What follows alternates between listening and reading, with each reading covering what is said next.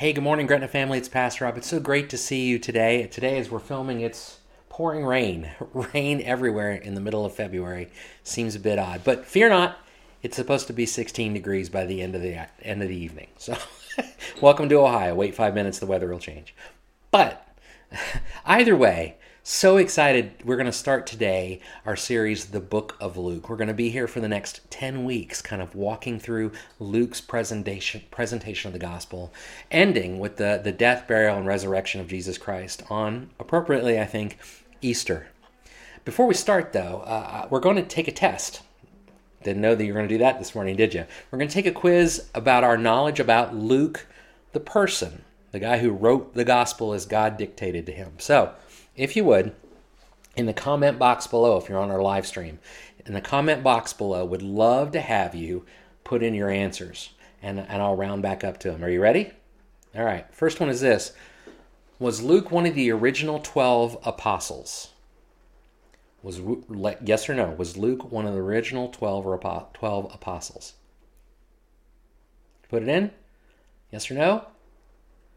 The answer is no. Luke actually came a little bit later, and he would later tour with another apostle and come to know the Lord through him. In fact, do you know which apostle that was? That's the second question. Which apostle did Luke travel with for some time? Any guesses? You got lots of options. Luke actually traveled with the apostle Paul on at least one of his missionary journeys. And so he had an opportunity to see firsthand the work of the gospel alive and well and working. We find that out as we work our way through the book of Acts. In Acts chapter 16 particularly, he refers to himself and Paul and those traveling with him as we. We are together. Next question, number 3. Number 3. True or false? Luke was the first gospel written. True or false? Luke was the first gospel written. Answer? False. False. We believe that Mark was the first gospel written, and we know that both Matthew and Luke borrow heavily. Huge sections of the stories they tell are taken directly from Mark. But each of those gospels is designed to focus on a different point or directly reach a different audience. They all have something to teach us, but they were originally written to a certain audience. We have to remember that as we're reading any part of Scripture, is to recognize that it really wasn't written to us. It was written to the original audience. It was just written for us as well. We're one of many who it was written for so that we could later understand. But in order to really get it, we have to understand who it was written to. Luke's was not the first. Now, next question. Was Luke Jew or Gentile? Was Luke a Jew or a Gentile? Any guesses? Luke was, interestingly and uniquely, a Gentile. And I say that because, as far as we can discern, he was the only writer of the New Testament that was not Jewish in his background. He was likely a Roman citizen, and likely came to know the Lord through traveling with the Apostle Paul, not through his experiences in Jerusalem directly or with the Jewish people directly. Next one. What was likely Luke's day job? Anybody know what Luke did for a living as a day job? Luke was a doctor. We find that out in Colossians chapter 4, where the Apostle Paul actually says, the great physician Luke is coming with my other friends to visit you. He was a doctor trained in the medical field. Interesting, right? The next thing, how many biblical books did Luke write? How many did he author? You should get one easy, right? The Gospel of Luke. He also wrote the book of Acts. In fact, they are addressed to the same person. The man's name is Theophilus. They are addressed to the same person. They begin much of the same way. And really, we're going to refer to the book of Acts quite often as we walk through the book of Luke because they really are tied together. So he wrote 2 books. And another fun fact, though Paul wrote the most documents, the most letters in the New Testament by a long shot, actually the most words, if we were counting words, are Luke's. between the book of Luke and the book of Acts, he is responsible for the vast majority, not the vast majority, the majority of the words in the New Testament. And I think that was our last question. How'd you do? If you did great, awesome. You got a great base to start from. If you didn't get them all, or you missed some, or didn't know some things, or something surprised you, then you're on the journey with the rest of us. We're all learning together. Before we dive into Luke, there are some other basics I want to kind of go over. First is an overview of the book of Luke.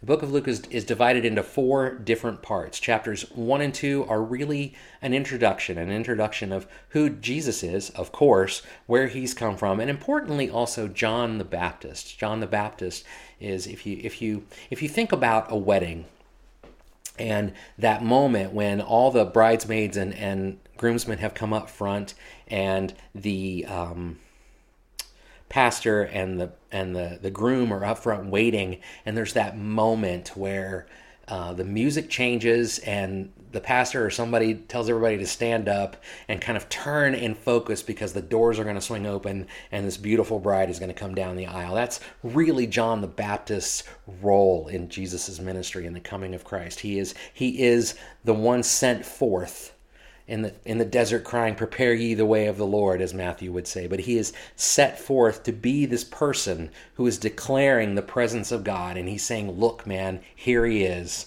The moment has come. The Messiah is here. And so as we take some time over the next several weeks to learn about John, it's important that we understand how critical and how important he was and his role in declaring the coming of God, the Messiah, the King. The next section is chapters 3 through 9. They really kind of chronicle Jesus' work in his homeland, and they really are consistent with much of what's in the book of Mark. That's where a lot of Luke's material for this section came from, likely from the book of Mark. We also, though, will then jump in the second half of chapter 9 through the first half of 19. In the third section is his journey to Jerusalem. And there are a ton of stories in here that you can only find in the book of Luke. You will not find them in the other Gospels.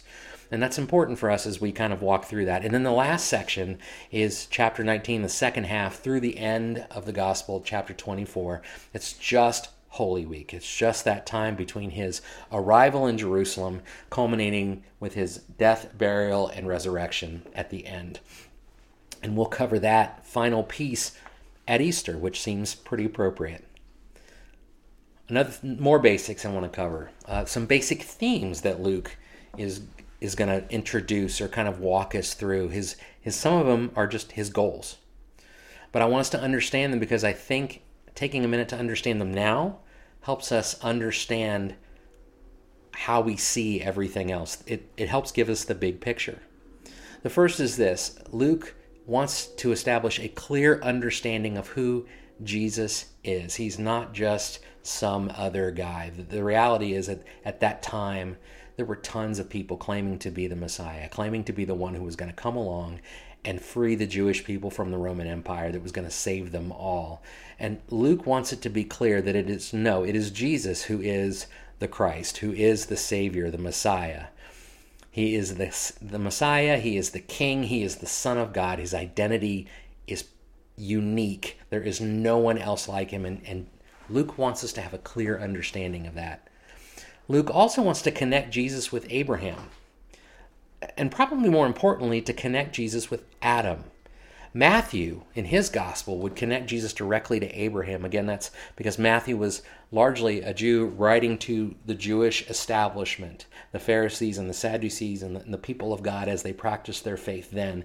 And so Matthew's gospel is targeted towards people who have been part of God's family for hundreds, if not thousands, of years, right? Luke's gospel is not. It's really targeted toward everyone. And so he goes past Abraham all the way back to Adam. 77 generations he covers. It's in Luke chapter 3, verses 23 through 38. He covers 77 generations, trying to help people see, his readers see, the truth that Jesus is not just here for the Jews, but also for all of humanity. And that is a unique and very new thing for the people of God to even wrap their brains around, let alone understand. Luke introduces it fairly early and wants us to all understand that Jesus was here for all of us, not just for a particular group of people. The third thing that Luke does, and does probably more, well, I think definitely more than any of the other Gospels, is Luke calls into view the social implications of the Gospel. Our memory verse for this week demonstrates that. We're going to have a memory verse. It's Luke chapter 4, verses 18 and 19. I would encourage you to spend some time this week. It can be in the CSB. I'll put it up on the screen, or any other version you like to memorize this. This is actually Luke quoting, or Jesus quoting, the book of Isaiah. And it says this. It says, "The Spirit of the Lord is on me because he has anointed me to preach good news to the poor. He has sent me to proclaim release to the captives and recovery of sight to the blind, to set free the oppressed, to proclaim the year of the Lord's favor." Again, that's taken out of Isaiah chapter 61, verses 1 and 2. The Greek word there for released is aphesis. It refers to a year of Jubilee. In the Old Testament, it's used that way. A time historically where God's people every 7 years canceled all of their debts. They freed all of the slaves. They returned land to the original owners. They canceled all their financial debts. That concept of release is about removing any and all baggage or transactions that have been piled up and resetting everything back to new, back to the base. He also uses the word oppressed in here. It's translated as oppressed. If we were to go back to the original Isaiah text, the Hebrew word there for that is ani. It's designed to describe not just the oppressed, or not just the poor, which they certainly are, but also the widowed, the fatherless, the outsiders, those who are not part of mainstream Jewish thought or mainstream world at this point. Luke's gospel, more than any of the others, focuses on Jesus' love for those who live on the margins, on the fringes of life, and frankly calls us to do the same. So with those basic concepts in mind, we're going to dive into the book of Luke. So if you would, flip in your Bibles to Luke chapter 1, verses 1 through 4, as we kind of work on some other things that Luke brings to this letter, what it tells us about Luke's approach to his gospel. And I know, this week is going to feel kind of academic-y, but I think they're basic groundwork that we need to lay before we move forward into his gospel. So let's read. It says, "Many have undertaken to compile a narrative about the events that have been fulfilled among us, just as the original eyewitnesses and servants of the word handed them down to us. So it also seemed good to me, since I have carefully investigated everything from the very first, to write to you in an orderly sequence, most honorable Theophilus, so that you may know the certainty of the things about which you have been instructed." Luke begins his letter with, "Many have undertaken." Another translation might say, "insomuch as many have undertaken." Luke is readily aware that others have taken the time over the years to write down what their understanding is of the gospel, and understand and write down what they've seen and what they've heard and what they've experienced. He knows he's not on an island here. He's likely, again, we know he's aware of Mark. He may or may not be aware of what Matthew is writing. Probably not John yet, just because John would come just a little bit later, but likely all the letters written by the Apostle Paul. Again, he traveled with him. He knows. He's readily aware. And what Luke is trying to provide here is something called corroborating evidence, or evidence of a different kind that supports a proof already offered. In other words, he's trying to say, Jesus is who he says he is. You've heard about it. You've heard about the man, the myth, the legend. I'm here to tell you the facts as they are. I'm here to give you a perspective that he says he has carefully investigated. Luke has been led by God here to confirm the truth from a different perspective. And truthfully, it shouldn't be identical to all the other witnesses. If the police are interviewing people for a crime and all the witnesses give exactly the same story verbatim, that's cause for alarm bells, right? That means there's been some collusion going on and people have decided what they're going to say and not going to say because they're trying to put forth a certain very controlled narrative.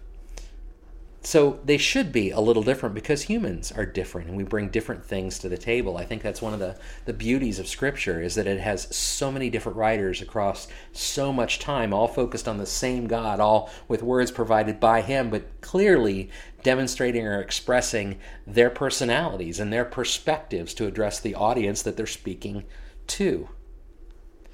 Lee Strobel, in his book, The Case for Christ, it's a little bit of an older book, said this: if the Gospels had been identical to each other, word for word, this would have raised charges that the authors had conspired among themselves to coordinate their stories in advance, and would have cast doubt on them. And I think that's very, very true. Luke goes out of the way to say that he carefully investigated everything. From the very first, he says, he wants us to be sure that he's giving the full story to Theophilus that he's writing to, and to us, anyone else who might read it later. It's not just a soundbite, it's not just an anecdote, it's the whole story from the very beginning. He also says he took the time to talk to the original witnesses. This wasn't just hearsay. This was people he interviewed that actually saw what happened and saw the risen Lord, saw him die on a cross and saw him come back, saw the work of the apostles and the other disciples as they followed him, and saw people be healed. He interviewed those witnesses directly, and he wants us to know that, to understand that he's put in a lot of legwork to make sure that all the facts line up. The truth is there. And he says he's put it in an orderly sequence, right? These are all terms that are designed to help us understand the depths that Luke has gone to make sure this is the story. That there aren't loopholes, there aren't missing pieces, that there aren't mistakes or just mere hearsays. This is it. This actually all happened as I'm telling you. And that's important for the veracity, the truth of the story. Luke also, as he's writing, provides a different perspective. Remember, he's a Gentile. He's an external source. He's an observer from outside the Jewish world, right? He's able to see things a little differently and experience them a little differently. And he's writing to Theophilus. We've mentioned him a couple times already. Theophilus is actually the person he writes to in both Acts and Luke. It's how he starts the letters. Theophilus means lover of God, God lover. Theo, God. Philus, love, lover of God. And he refers to him as most honorable, right? Or most excellent if you're looking at a different translation. But the idea there is that Theophilus is likely a Roman officer of something of that sort, or maybe a political leader. But either way, he is someone of high stature that Luke is connecting with. And he is not a Jew. And so he's trying to explain Jesus, a Jew, who is at his core a Jewish rabbi, bringing forth Jewish traditions and the call of the Jewish God into the rest of the world. He's trying to help him understand this from his perspective. He's saying, I get it. You didn't see this from the very beginning, and I didn't either. I wasn't exposed to this either, but I'm telling you, this is the truth. And he also is trying to teach us or show us what it looks like to follow God from a lived out faith. Remember, he's toured with Paul. He's seen the good, the bad, and the ugly, right? He's seen it all. And maybe even had doubts himself along the way. If he didn't grow up as a Jew or a follower of Jesus, certainly not a follower of Jesus, but if he didn't grow up as a Jew even, he had a lot to work his way through and to process before he could come to know the Lord. Luke has experienced the fruit of the gospel, and he wants to help Theophilus and us see the depths of that tree's roots, to see where he's come from and what it means. But there's one phrase I want to focus on this week that I think is important for us to gather, and that's found in verses 3 and 4. It's actually found in verse 4, but it's a full sentence. It says, "So it also seemed good to me, since I have carefully investigated everything from the first, to write you in orderly sequence, most honorable Theophilus." There he is. "So that you may," and here's the three words, "know the certainty," so that you may know the certainty of the things about which you have been instructed. The Greek word there for know is epigenosko. The root is gnosko, which means to know. Very, very simple, to know something. I want to make sure that you know something. But he adds something on the front of it. He adds this intensifier, epi. He adds it on the front. And Luke is trying to tell Theophilus and us, I want you to have such an intense knowledge of Jesus that you cannot help but believe. These 2 volumes which I have written for you are going to transform your mind through your knowledge of Jesus, and it's going to be epic. Luke, right out of the gate, wants him to understand and us to understand that the words that follow are going to paint a picture for you that is unequaled. That this knowledge of who Jesus is, I want you to not just know the words, I want you to not just know the story, I want you to know Him. This is so important to what it means to be a follower of Jesus Christ, to know Him, to walk with Him. And Luke is saying, my words, the story I'm about to tell you, are going to teach you who this man is. If you've heard other stories, trust what I'm telling you. Others who said he wasn't who he said he was, trust what I'm telling you here. This is going to be epic. This is going to change your world. It's going to change your life. It's going to alter the way you see everything. Most especially how you see Jesus. But that second word in there, certainty. Certainty. We see it used, Luke uses it one other time actually in the book of Acts, in Acts chapter 5. In Acts chapter 5, verse 23. But the story begins in verse 17, and the apostles are, in fact, imprisoned. They have been thrown in jail at the behest of the Sanhedrin, the leaders of the Pharisees, because they're afraid of the gospel that's being spread, that's going to rob them of their power, and it's going to get them in trouble with the Romans. So they have thrown them in prison. But an angel of the Lord comes in the middle of the night, and he releases all the prisoners. He lets them go. And he tells them in verse 20 of chapter 5 of Acts to go and stand in the temple and tell the people all about this life. Tell them about what's going on. The Sanhedrin is unaware of this, and they send the guards back to the jail to bring them to the temple. They're like, go get them. We're going to put them on trial right here, right now, in front of everybody. The guards go back to the jail cell. And in verse 23, it says, we found the jail securely locked with the guards standing in front of the doors. But when we opened them, we found no one inside. Did you find the word certainty in there? We found the jail securely locked and the guards standing in front of the doors, but when we opened them, we found no one inside. Translated there, the word is securely. Securely. And I think that's important, that Greek words sometimes have very different sets of meanings than the way we translate them in English. And so commonly in the Scripture, you will see the same word translated a little differently depending on the context. We have idioms and other words in the English language that do the same thing, right? Their meaning changes depending upon the context they're in. Well, here it's translated as securely, because this word that he uses in Acts chapter 5 that's translated as securely, and that he uses in Luke chapter 1, it's translated as certainty, is designed to help us understand that Luke, right out of the gate, Luke is telling Theophilus and all who will read this that their faith in Jesus Christ, that certainty, it is a certainty that gives them security and safety. It will never, ever, ever let them down. And at the end of the day, isn't that really what the Gospels are trying to do, and what we are trying to lean into, is the notion that Jesus Christ is who he says he is. He is the Son of God. He is the King of Kings. He is the Lord of Lords, and he is the Messiah. And then as we go through this study in the next several weeks, the more we are willing to lean into who Luke describes our Christ is and live out as Jesus would have us live, the more we will recognize that the gospel will never let us down. That we too, as Luke is hoping for Theophilus and for all of us who read this, that we will know the certainty of the gospel of Jesus Christ. So, if you would this week, memorize that verse. Luke chapter 4, verses 18 and 19, doesn't matter what version, just memorize it. Keep that in your heart and in your mind, and remember who our God is. If you have an opportunity to kind of tell somebody else about this study, please do that.